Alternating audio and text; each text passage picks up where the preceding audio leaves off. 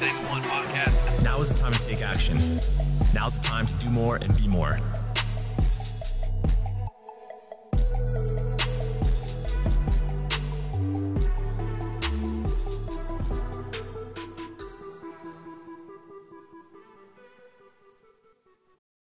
So what's up, cuz? What are you doing? What's up, Paisan? Already challenging me to a fight. You haven't even been on here for 8 months. Yeah, man. I don't know. Let's go. I still think I can take you, bro. I don't know.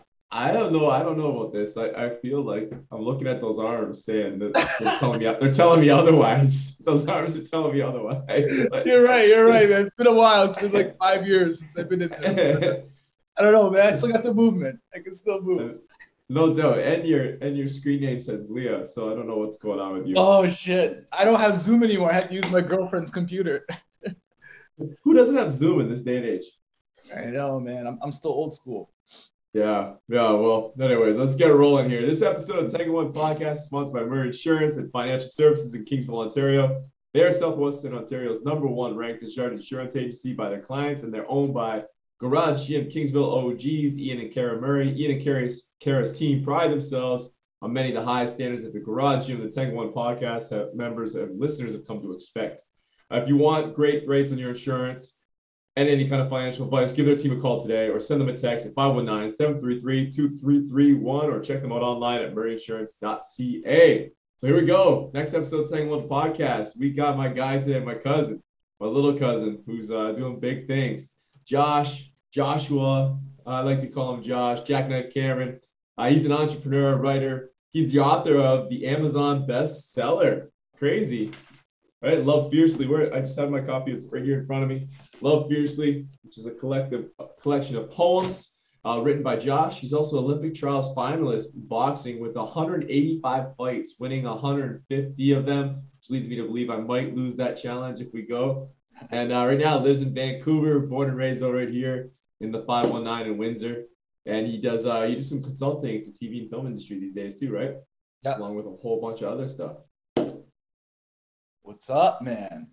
What's up? You ready to roll? Yeah, I'm kind of glad that we don't talk too much and we just save it for the podcast.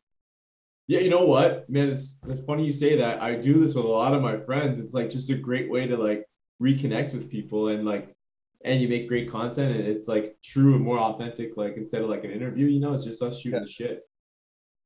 For sure, man. I feel like I have a lot of questions for you, and I'm sure you have a lot of questions for me. Yeah, let's go after it. So coming from a guy who's had a lot of concussions, my last little sponsor plug here, HQ. Okay, I don't know if you use this, like the nootropics for your head, man, this stuff is the best. HQ Focus, I use it for every podcast. I use it almost every day, just right around the middle of the day instead of coffee. Just pops me up and gets me going. Lots of vitamin B and all kinds of great stuff in there, lion's mane stuff. So recommend it if you had the concussions. And I know you, sir, have had some concussions. Yeah, no doubt, man. But speaking on that product, I don't know if you've microdosed before, but that's something that I've been doing in the last year, and that's something that's helped me with my creativity. That actually helped me with my book, and just natural mushrooms and psilocybin and lion's mane, like you were saying. I that was one of the secrets to my creativity. You're microdosing with lion's mane, and like, what did you put in a tea? There's a lot of different products where you can combine it, right? You can combine lion's mane and different mushrooms, right? Right. And psilocybin, and so I've been doing a lot of that lately. Actually, it's been helping like with my capsules. Yeah, and it's also good for people that had concussions as well. It's actually great for people with PTSD. So yeah, I have dabbled in it, and I did it for about 90 days. I was good. I enjoyed it. And then I kind of got away from it. I don't know why. No good reason. Mostly because I wasn't using capsules. I was grinding it up myself. Oh, shit. And, I wasn't even grinding it. I was just weighing it out. And I felt like it was just too, from day to day, based on the caps, the stems, like whatever. Yeah. It was just day to day, too much fluctuation in how I felt from it. So I was trying to kind of like, I don't know, lean that out. So maybe it might be time to grind it up and shake it up and restart. Cool, man. I'll send you some things after, some things that I put in it and the guys I buy it from. I'm sure you can buy it out east in Ontario. Yeah, you're living that western life, hey? Yeah, man, I can check out this view. I don't know if you can see it, but this is where I live. Wow, man, very nice. I'm on the 33rd floor. I just moved in to an apartment with my girlfriend.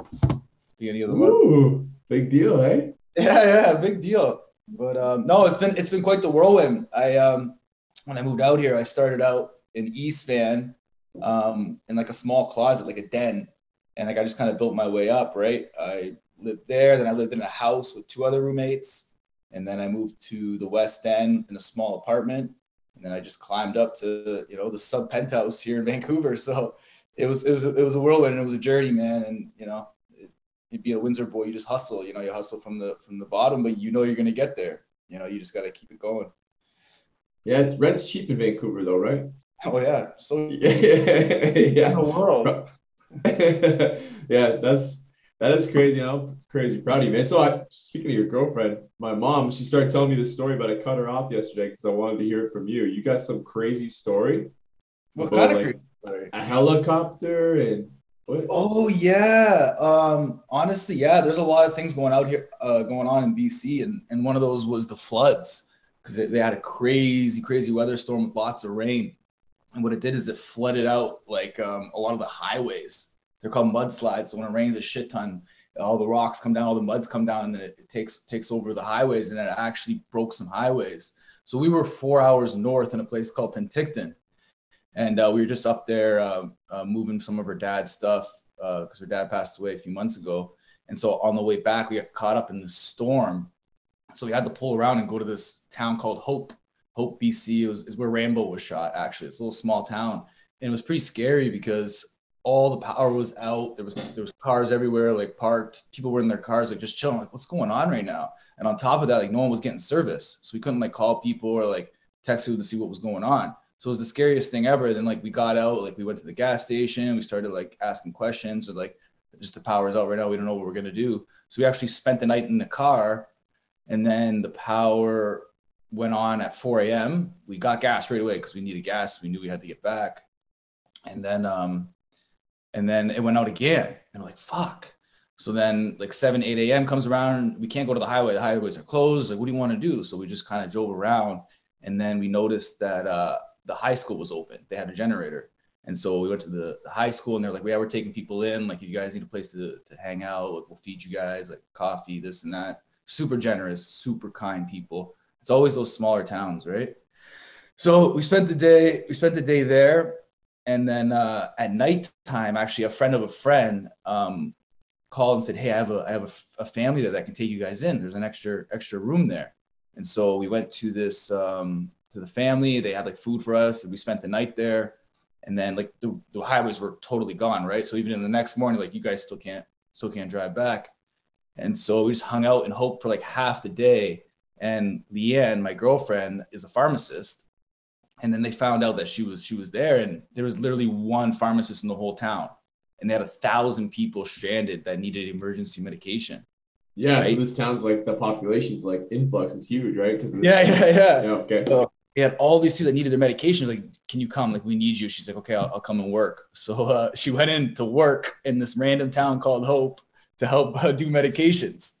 And so I became the stay-at-home dad. I took care of the dog and, hung out. And then so she did that for 2 days. And then I had a buddy call me, or message me on Instagram. He's like, how you doing, man? Like, we heard all about this. You're stuck in this town. And I'm like, I was kind of like, is there anything I can do? And I was like joking. I'm like, well, fuck, if you can get us a helicopter out of here, that'd be nice. And so a couple hours later, he texted me. He's like, yeah, I got it done. He's like, we got one of my friend of a friend is delivering some stuff to Hope to help the town out. He says he'll take you guys back to what? Hope. That's amazing. Yeah. So we had to leave our car actually. So that was kind of that was worrisome. But then we got in the helicopter. We got back in like 30 minutes because if you're on a helicopter, you get to places.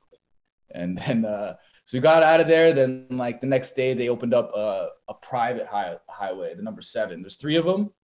The number 7 just opened up for one way only.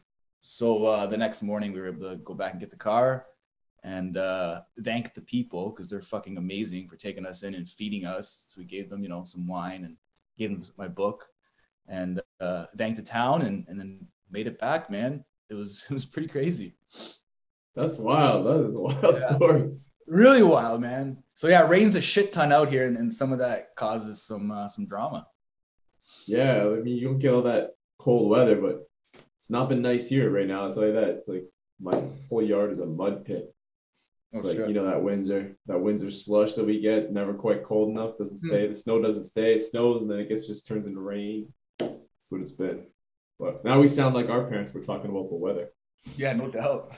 Yeah, so yeah, let's talk about that book. So you're talking about giving away the book, man. Like what inspired you to do this? This is I can't believe it. I've read the whole thing, obviously. You've seen me. My favorite one is Walk and Talk. So here's one for you guys. Don't walk and talk like you own the room. Walk and talk like you own yourself. I love this thing. I love this book. I love like a lot of these poems. I like circle them. I've used them in my Instagram. It's super inspirational, man. Where did this come from? Like the Thanks, poetry, man. everything. Just kind of take me back. It's all from the mushrooms. No, I'm just kidding. Yeah. So once I finished my boxing career, I told myself I was going to write a book, a memoir. And so for the last 5 years, I've been working on the memoir and the book. And then during that time, I've been getting a lot of artists helping me out with the book, and we were thinking about doing a screenplay as well, writing the movie for it. And on top of that, I just started writing poetry for fun. Like it was just one of those things that I was always into, and I was like, I'm going to try it out. So I started reading poetry books, and then during COVID, I just had some extra time to write, and so I had this collection of poems, tons, like hundreds. Obviously, there's only like 37 in that book, but I had all these poems, and then I ran into somebody who published a book before.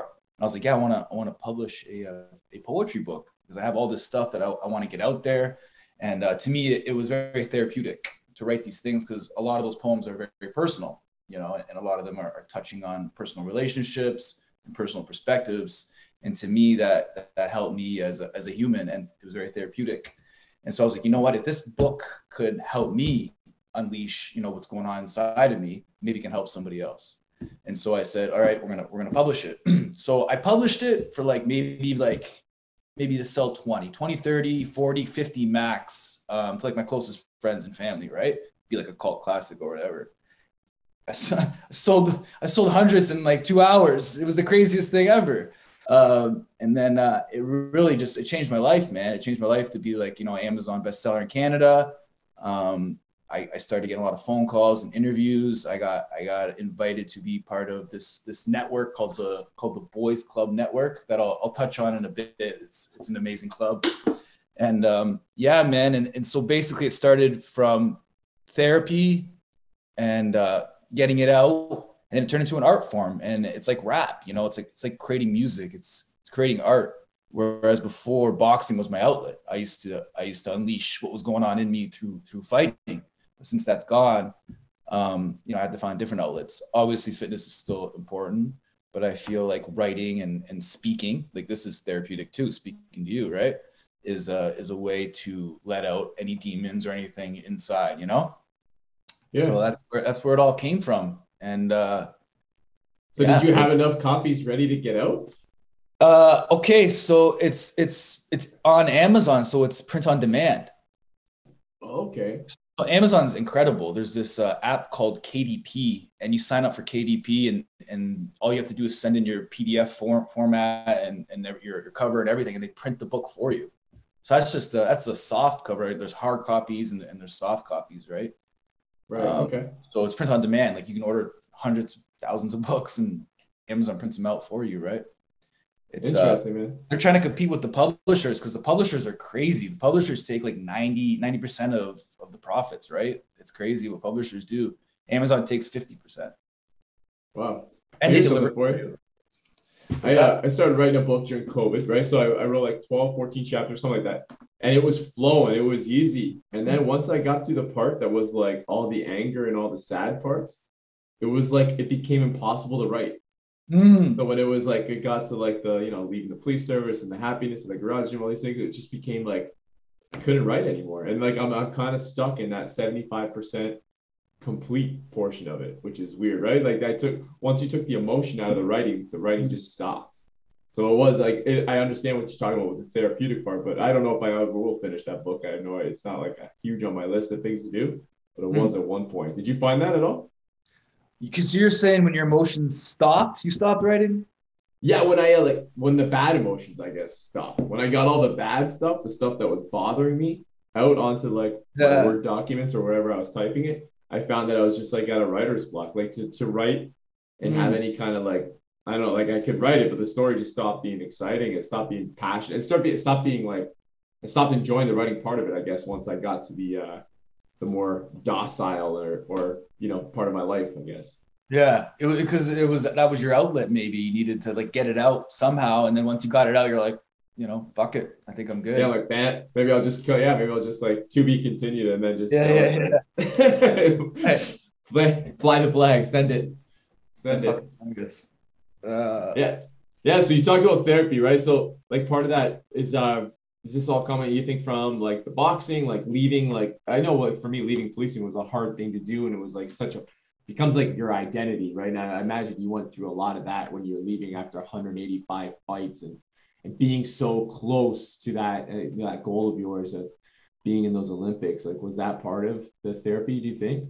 100%, and this is where we can relate, is finding your identity, right? Because I was Josh the boxer for 20 years. You're Yes. the fucking cop, and to find something else, to leave that behind was probably the hardest thing I've ever done in my life.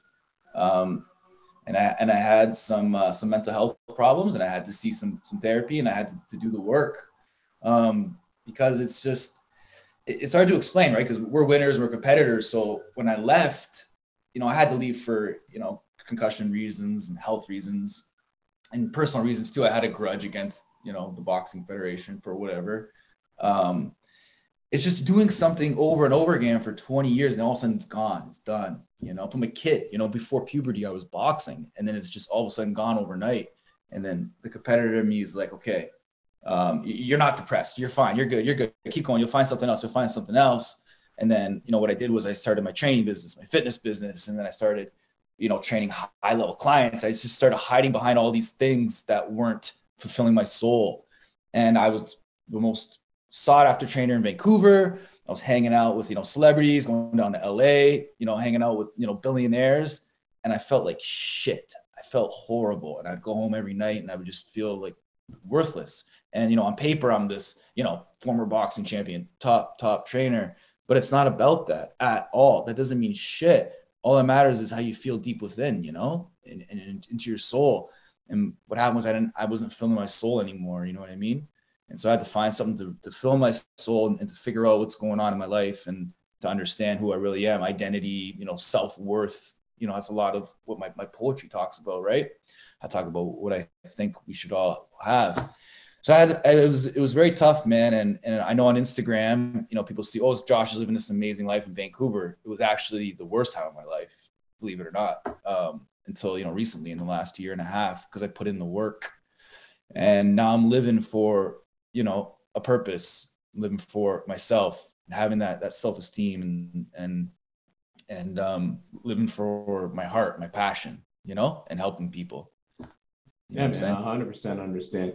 Like for me, it was I left that uniform behind. I started the gym, started the charity work, and I thought like every next step would always make me, and it would start, I'd feel a little bit better, and then I'd still have that feeling, right? Crush something, and then Yeah. like the next day, like I always talk about the story. We raised a shit ton of money for cancer here, and then the next day was one of my worst days ever. When it should have been one of my best days, right? But I think a lot of my drive was coming from trying to just chase away bad feelings. So until I went and dealt with that and actually went to a doctor and, got some therapy myself, and then started working on some other things, like now I'm in a way, way better place than I ever was. And I totally get what you're saying, man. And I'm glad, I'm good. I'm so happy to hear you say this stuff. And I feel like the more people hear, like a couple of guys, like macho kind of guys, like you got a boxer, you got a SWAT guy on here, like, and a couple of handsome dudes, right? To be confident enough and say like, hey, we want to get some help, so why don't you? Like everybody wants to hide it and put it away. Like just go and deal with it, and then once you deal with it, like I don't know about you, but my only regret about dealing with my problems is not going sooner. That's the only regret I have. Yeah, no, and honestly, what you just said, word for word, is what this program is about. And it's called the Boys Club Network. And it was started for young youth, for young men, because 80% of suicides are by boys, by men. and 20% are from other people. And so, and this guy noticed this. He's like, what's going on? And it's because us men weren't taught to express ourselves, to talk about our feelings, and to say what's on our mind, right? And so once I wrote this book and I'm starting to open up, about my identity and the mental health stuff, it's really helping out, the young youth. Do you know what I mean? The young boys. And Good. so Tell us more about that. What is Boys Club like? Tell us more about it. Boys Club Network is it's a boys club. It's kind of like Is it an actual place? No. So it's in high schools or like meeting rooms, anywhere pretty much. So it's like AA kind of, but for like in a sense, for boys only. So we go into this room, we all have to introduce ourselves and say who we are. And then we shut the door, and whatever we talk about in that room stays in that room. And it's for boys only. No girls are allowed. They do have female speakers come in, but the group is for young boys. And so what I've been doing is going to different high schools every week. I go to a different high school, and I just tell them my story about being a boxer, what it means to me to be a man, and how we should treat women as well. And so we touch on all different kinds of things. And that actually has been changing my life as well. It's been giving me a lot of purpose and meaning, because my goal was always to give back to the youth, to help out in any way that I can. I touch on, it's okay to be sensitive. It's okay to be open and vulnerable. It's masculine. That's a super masculine thing to do. It's not a submissive thing. And even being confrontational, like that's a beautiful thing. Like you can do that and be understanding, there's just so many things to being a man that I think we should touch on more, and especially with the youth these days, especially young boys. Man. That's, what you said at the end too. And I agree with all of it. The one that you said at the end, like that confrontation. I was actually at a gentleman's night last night that's a friend of mine put on, who's, a guy I respect, who's just on the podcast a couple weeks ago. And there was just a bunch of men. And I feel like if you're talking dollars and cents, I was probably the least successful person in there. But that's not what we measure that on, right? And there were these guys talking. I think with success, a lot of people view you like you're an asshole, you're arrogant, you're cocky.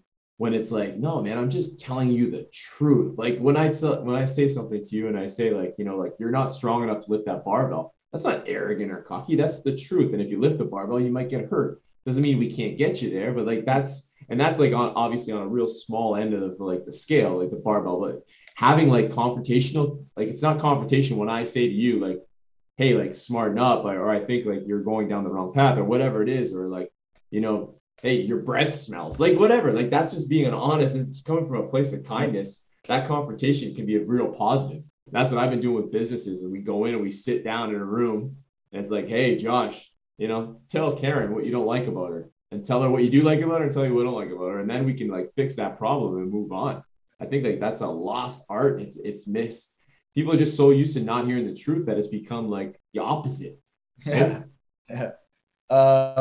One of my favorite books is by Hostage Negotiator with the FBI, called Never Split the Difference by Chris Voss. Yeah, I read this. Great book. So his quote is, confrontation brings out resolution. You know what I mean? So you got to confront the issue to find the truth, to get what's going to happen.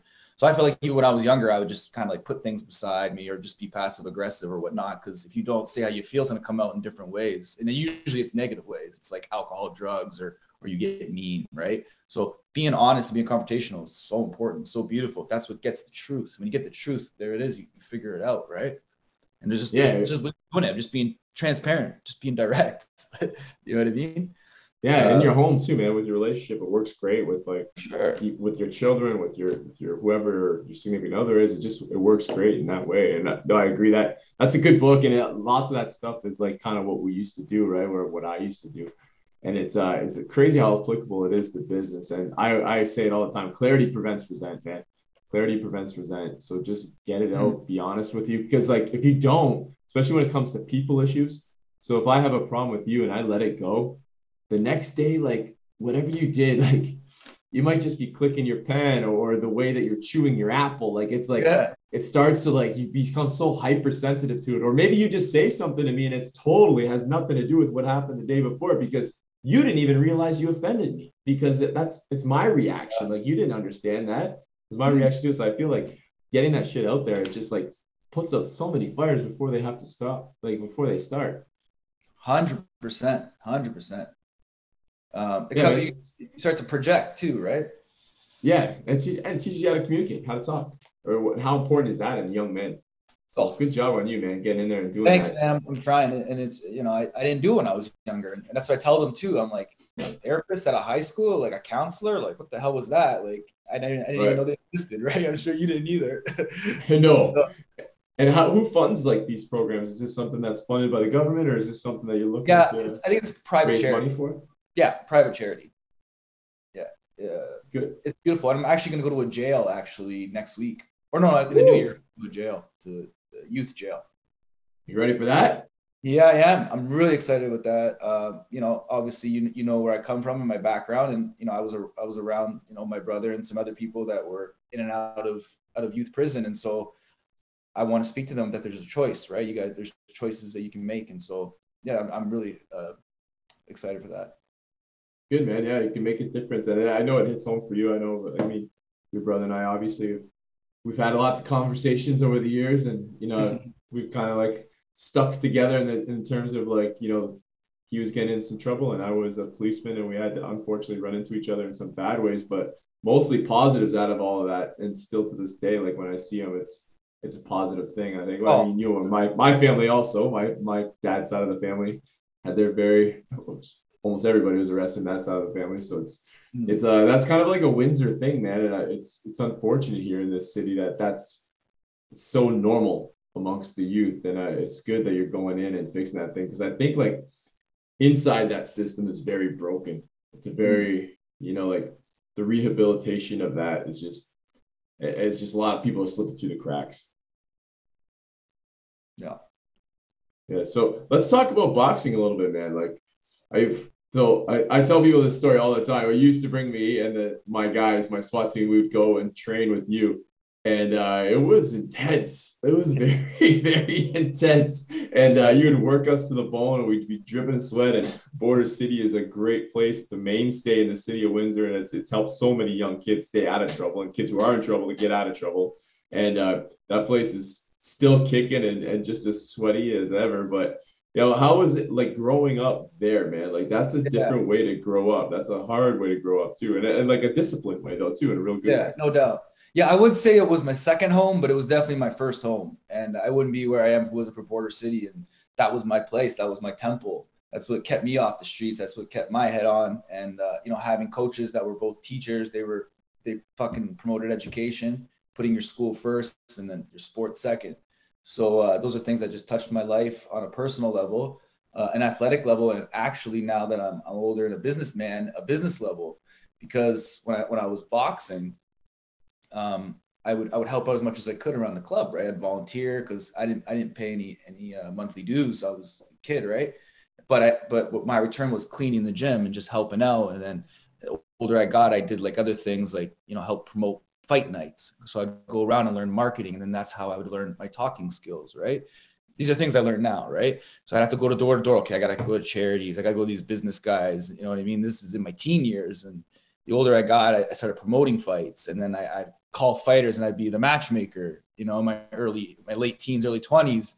And I'd be promoting fights, marketing fights, interviews with the newspapers, you know what I mean? Doing all these things as a young youth.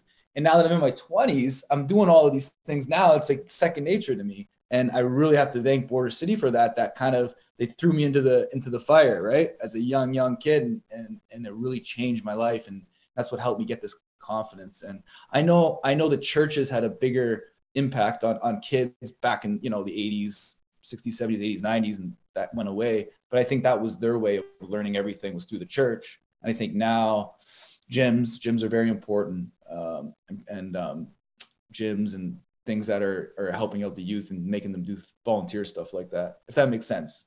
Does that make sense? Yeah, no, it totally makes sense. Totally. And you're developing a skill set that you just didn't know that you're getting. Right? Yeah. And then we talk about communication. That's one thing that we work on hard with my boys now, man. It's like that's lacking because of, like one, the social thing, wearing masks doesn't help that, I guess, either.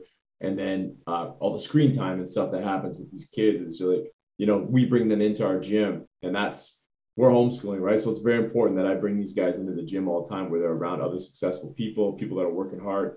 and they have to have conversations like, hey, don't look him in the eye when you speak.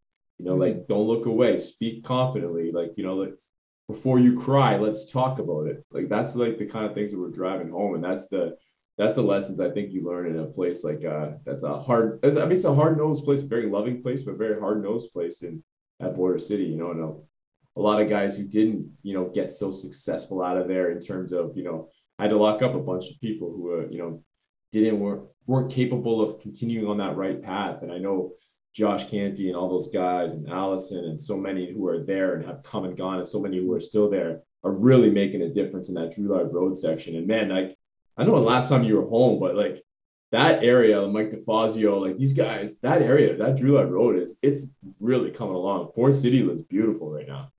I love it. Lots to come. Yeah, no, I know I'm hearing a lot about that. And I think just before I left, Michael started that it's a hardware or construction. What does he do again? Yeah, he's making like reclaim furniture, like everything. Furniture. Like he's a reclaim wood and then makes anything out of it, not just furniture. Like he makes everything and anything and everything out of this place. And a lot of guys there, and Kyle McDonald, a lot of guys who are friends of this podcast, have really driven that Ford City, and it's something to be proud of down there right now, man. Absolutely. Yeah, no, it was kind of on the uprise before I left, and I love it. I love it hearing stuff like that. And it was just a matter of time, you know, for the cost of real estate, especially on that street. And I told my buddy before I left that I'm like Windsor's on the rise right now. This is a place to invest. And he's like, well, how do you know? He's like, because I'm teaching boxing for a business. Like this isn't like a need, you know what I mean? Like people are doing this as a luxury. And I was training like a lot of clients. You knew that before I left. So I'm like, Windsor's on the rise, and I think the economy is going to be a boom soon. And it was. It's a big boom. Yeah, it's been crazy. It's been very crazy. Let me ask you a question about fighting. So I'm like, I told you I've been starting to get back in. I was wearing my mouth guard before we jumped on, before we went live. I've been getting back in, not back in, but I've been getting into this MMA thing and like a lot of striking, and man, the other day was like my first real, not even a real spar. It was a very controlled spar with Mike DeFazio. But you know, Carmen, you remember Carmen? Carmen. Yeah, so he's been training us, and and man, it is something to get used to, getting punched in the face. You know, I've been punched in the face for work lots of times, but it's usually like one punch and you get it. But when you're actually like standing there, you get punched in the face and you can't just like attack.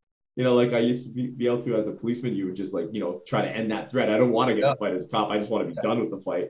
There, it's like, you know, man, how do you get used to that? I cannot get my head out of the way. Yeah, man. What the fuck? Go and train at Border City. What are you doing? Boxing's great, man. How can I talk about this? It's second nature, right? To me, like, you know, sparring every day for 20 years. But how can I say this? Yeah, it's second nature, man. And once you're a fighter, you got to zone everything out. Like the pain kind of goes away. You know what I mean? Like if that's all you know is if pain is all you know, then pain is all you know. You know what I mean? You become immune to it, right? You kind of just until it shakes your mind. Like if you watch any even high-level UFC fighter or professional boxer, right? Watch their eyes and watch their facial expressions when they get hit, right? They don't, it doesn't succumb. Nothing goes. They're kind of a social. It doesn't register, yeah. Right? It is boom, boom, boom. All right? And it's just, that's their fucking, you know, their life. That's their livelihood. So nothing's going to stop them, right? I mean, I guess a high-level lawyer could be the same when they're just throwing shit at them, right? And they just stay on the course, right? It's an interesting dynamic for sure. Yeah, I always find it so interesting to be around experts, like somebody who's an expert in there. I will tell you a story about once when I kind of let my guard down, though. I tell the kids this one all the time.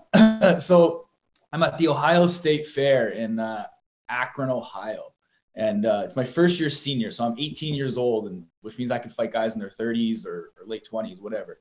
So I had to fight these two like jacked, like mid 20 guys from Cleveland or Cincinnati, wherever they're from. And then in the finals of the fight, I fought this huge, like jack tatted up, like fucking all from here guy. And we're going to war, just slugging it out. And then in the third round, he started to die down. So this was my time to shine because that was usually my asset, was my cardio.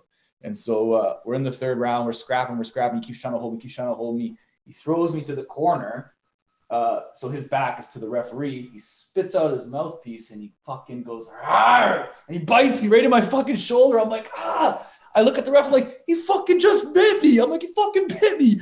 And referee's like, shh, because you're not allowed to talk and fighting, right? So I was like, what the fuck, man? So I'm like, whatever. Now I'm real pissed. So then now I start going in and out. I start using my skills, start working on beat the shit out of him. And then I ended up winning the fight. And then at the end of the fight, he comes up to me and he goes, yeah, I'm sorry, man. You know, I'm just from the streets. This is how we do it, you know? He said, and we shook hands and that was it, man. But sometimes you come out of it is what I'm trying to say. You know, you can't have you got to be in the moment too, right? Oh my God. Yeah. Oh. That's just one of the many, many, many crazy fucking stories. So when did you start like writing? When did art become part of you?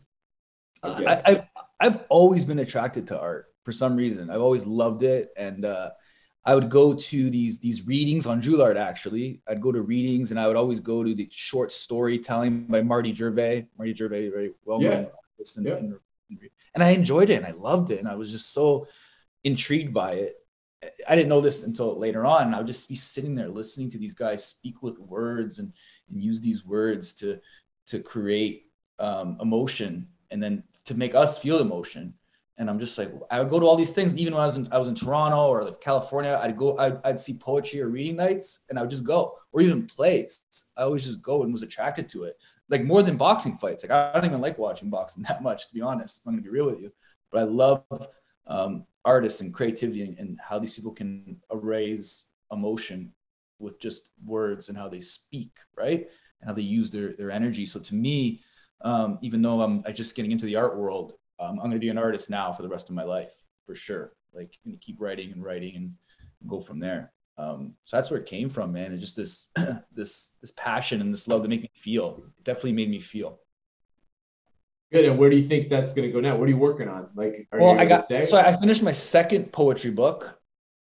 I think the memoir thing's I'm still young, right? So I think it's going to keep going. And a screenplay. I wanted the screenplay of my family and my life story as a boxer until like I was like 18, like child to 18 is going to be the screenplay. Yeah. The camera. That'd be an interesting story. I mean, man, your dad, like, let's talk about him a little bit. Big Jim. Yeah. Big Jim, I always talk about him because he fought at one of the first ever Tough Man contests in Detroit. Right. I actually saw, like, I think at your house, I remember being a kid, he was showing me like the program or something, right? Yeah. I feel like that. So he fought at the second one ever. The first one was like in Novi, Michigan, and then the second one ever was in Detroit. It was huge. And then after that, it blew up, right? The Tough Man contest. They made movies about it. So then he won his first fight and he lost his second fight, but they captured this picture of him punching this guy. And so they captured that. And the next year, that was the front cover. So that's what that must be what I saw. Yeah. And so people that don't know, the Tough Man was like, these guys are bare knuckle fighting. Yeah. No, there was gloves, but they're street fighters. They're not like they weren't like world champion boxers. They were basically tough man, like street fight guys known for like, being tough in their neighborhood or whatever. Right. That's how they sold it. Wow. Yeah. That is great. But my dad had boxing experience. He had like 30 amateur fights, maybe. He was the Ontario champ. And then he went to the Canada Games and got a bronze. And then actually in 2007, I found out that I qualified for the Canada Games, the same one he went to 30 years prior. And so obviously there's shit talking going on there saying, well, I don't know if you're going to beat my bronze, kid, blah, blah, blah.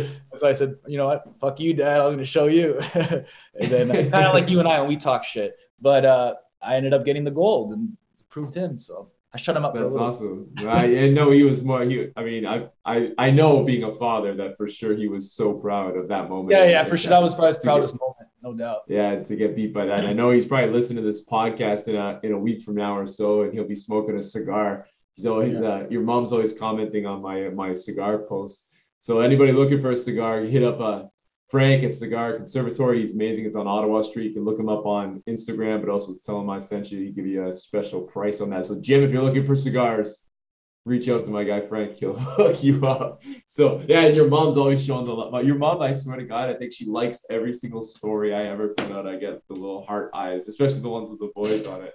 Your mom's always been such a kind person. And I remember, so you're looking at that black and white picture. So I remember I was like, I don't know, sponsor, some kind of Catholic church thing. I was your probably unqualified, what is it? What was it? What do they call it? Yeah, confirmation you were my Something like that. sponsor, my like godfather, something like that. And I remember your love for art because I got you a picture, much like that one Yeah, behind you. I got to see the famous picture of Muhammad Ali, the knockout. And I remember like I never seen a little kid so excited for like a photo. You were like, you're loving it. It's just, like that remember picture was that as you. amazing. I love that picture. I kept it in Windsor actually, but I had it, throughout my my time there. It was right above my bed. Right above my bed. Yeah, I remember that. I remember being like, yeah, man, this kid is all right. You were like such a smiley, happy kid all the time, which was always like, I always found it so odd that you were a fighter because like you never had the persona that I would imagine with a boxer because you were always so like smiling and kind and like, loving life, full of life. And I remember coming to watch you fight a few times and, that was always a hard thing. I can't imagine being your mom. It was like hard to watch you get hit in the face, right? Yeah. It's an odd thing to do. For sure. Yeah, two things from that. Number one is Mike Tyson's the best example of someone who's smiley and sensitive and cries all the time on podcasts. And he was the most ruthless in the ring, right? And so that's another thing that I bring up with the boys club. And I'm like, man, like you can be literally anybody in the world and accomplish anything. Like if you look at Tyson, he's so sensitive, so vulnerable, so open, and he's a killer in the ring. He knows when to turn it on and turn it off, right? And we were saying about my mom. Yeah, my mom's amazing. I wouldn't be who I am if it wasn't for my mom. And I think it's because of her genes and the Sicilian in her that really helped me be a fucking fighter as well, right? Yeah, man, the Sicilian genes, they're angry. They're always angry about something right now. Yeah, or holding grudges or something. Yeah, holding grudges. You're probably in trouble right now. And Fran's out of you right now. Oh yeah, especially now you're talking about the shrooms. Now I gotta have to answer a million fucking questions. Thanks. Yeah. At Christmas dinner. That's right. Yeah, I got holding grudges like why am I sitting? Remember they get so mad about where they're sitting at the wedding, right? Like, yeah. Like why am I sitting back here near they're always all bent about where they're sitting. It kills me. That's hilarious. Kills me, man. So what's new? What are you gonna do next? What is the big what's on the horizon? Training people, doing what? Just give me some feed. Give me something. Yeah, no, my second poetry book is going to be out in January. So I was going to self-publish again, but then I found this poetry organization who publish for you if you win this competition. And so as soon as I seen competition, I got all excited. I'm like, all right, let's go. And so the competitor came out and I just finished it. So I'm kind of just editing the book. And going from there, man. Gonna get this second book going, get the screenplay going. Just stay on my purpose, man. Give back, keep doing the boys club, keep giving back to the youth. Maybe get into some different businesses. I don't know. Just stay on. How much training you doing these days with people? Like training clients? Yeah. I don't really do too much anymore. I'm maybe part-time, maybe a few hours a day, but I'm really focused on the art now and the writing and some other things I'm working on. But it's still very I still like it, man. I still like it, and it's very, very purposeful. And what I'm realizing now that I'm stepping away from the training game is it's such a rewarding job. And even these guys that work at the offices that make big salaries, they're not that happy, right? And so personal training and helping people is such a rewarding job. I would never ever say one bad thing about it. Like it's one of the most rewarding jobs you can have. Seeing good, someone, man. And how many training you doing? Oof, a lot. Not that much anymore. I'm not as much as I used to, but man, I think what people, anybody who's with the Garage Gym a long time who's listening to this, that might remember you because like you used to come, you had your own set of gloves pinned on the wall in the original Garage Gym. Remember the rubber gloves I would give everybody because it's so damn cold in there? Yeah. You had one of those first, you had a pair of gloves pinned on there. You came out, worked out all the time with me. And then when we started the gym, we had a little boxing thing going for a while there. I still have the equipment. That's why a lot of the MMA stuff's come back because I have all these mitts and all these bags and stuff that we had purchased way back when. That was fun, man. That was great. I remember in the cold garage with the heater going, I got the gloves on. Those were some badass workouts you put me through, man. Those were fucking good. Yeah, the propane heater, but I thought we were going to die because we were probably intaking some real bad gases and fumes. Yo, you gotta catch me up here. Okay, so you still own 2 gyms. Still own both Garage Gyms. One in Kings and one in Amherstburg. And is it open now? Does Ontario let you train people, minimal people? Like, man, Ontario can go. They can go fuck themselves right now. So whatever it is. The Garage Gym. We do what we do. Garage Gym will go on. I like. Yeah, we do. If you don't feel safe coming, then don't come. So the rules around here it's been kind of out of control, and For the most part, though, the world here is open. I know there's a lot of people are still running around scared, I think, and it's unfortunate, but that is what it is. And we just do the business as best we can. And it's like my job is to make people healthier and stronger. And I think it's never been more important. So that's what we've been focusing on. And if that means opening our doors and subjecting ourselves to criticism, that's what we're doing. Good for you, man. I love it. You got to stand for something, right? Have to stand for something. Yeah, it's that this whole situation forced us to make some decisions that I probably wouldn't do again. I think the burden of leadership, I always say, is to make the decisions based on without fear of whatever could happen to you, prosecution, or without like wanting to gain from it. And I feel like it really those rules and all these things that Ontario has done, and this happened throughout the whole country, has really forced some people to kind of like maybe go against their morals to save themselves and their families, which is unfortunate. And I just, if I was to do this again, I probably would have done things differently, but happy where we are and, not looking back, just learning from it. I love it. And I think the virus brought out a lot of positive things as well. I think it brought a lot of who we are as humans, who you are as a person. You got to learn a lot about yourself and how you're going to overcome this, right? Because that's all you can do, right? We don't know how long it's going to be here for. What are you going to do? Submit and just go hide in a hole? Or you're going to fight back? You're going to stand for something. You're going to try something, right? You gotta, it's not going anywhere. So like I got a buddy in Toronto who started a production company and he's made 3 movies during COVID. Like, you know what I mean? Like people, you got to fight back. Like, you got to either, fight or flight, that old quote. Like you got to overcome this shit. Like, you got to figure it out. You can't feel bad for yourself. You can't feel bad if something's going on. Write a fucking book, take something else, learn some courses, learn poet, like whatever. Right. Yeah, absolutely. Absolutely. I took a bunch of courses and I feel like our business is in a way better direction than it was before COVID. So there's a lot of great things that came out of it. And this way, it's not going anywhere. So you might start to live, man. It's time to live and get out there and do some things and get some fresh air. So you coming home for the holidays or what? No, I'm not coming home for the holidays, but I'm gonna come in January for a wedding. Yeah. I got a girlfriend now, so there's 2 families I gotta make happy. Oh my God. Oh, your mom's not gonna like that answer. We'll see if we can edit that one out. Yeah. Oh man. She's gonna come after. The Sicilian, 2 families, there's only 1 family. That's I can hear her saying it. There's only 1 family. It's only 1 family, yeah. So, anyways, man, it was great catching up with you, and let's get this. You're back in January. Let's get a workout in. Let's do it. Throw some punches at my face. All right, I'll start putting some muscle on my arm. Yeah, man. Yeah. So thanks for coming on today, man. And if people wanted to get a hold of you, if they want to buy the book, or if they want to help out the boys club, what could they do?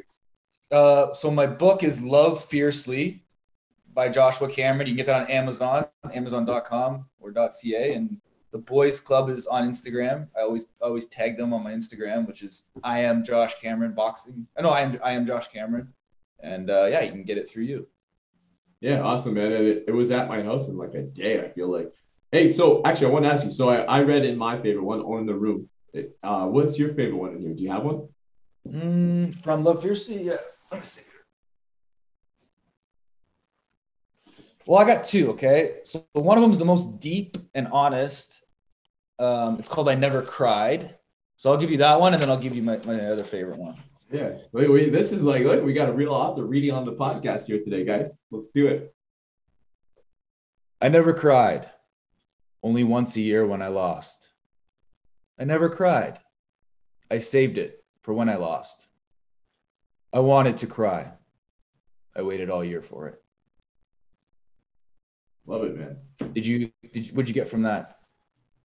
Me, I'm getting that you needed to get those emotions out, and you felt like every time, because you didn't lose many fights.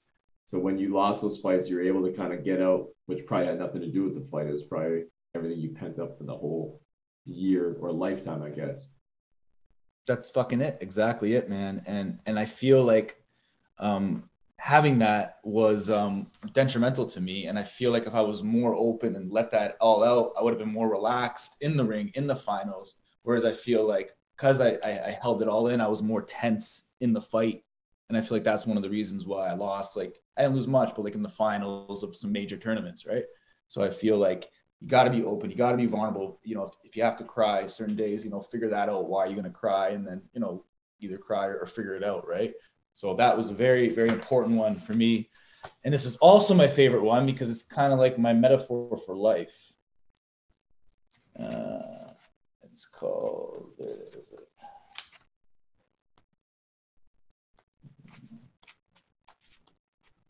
I know you liked all my loved ones too, right? All those loved ones, Tony. Yeah. Like those Oh ones? yeah. Oh yeah. Lover boy, you're a hopeless romantic, aren't you?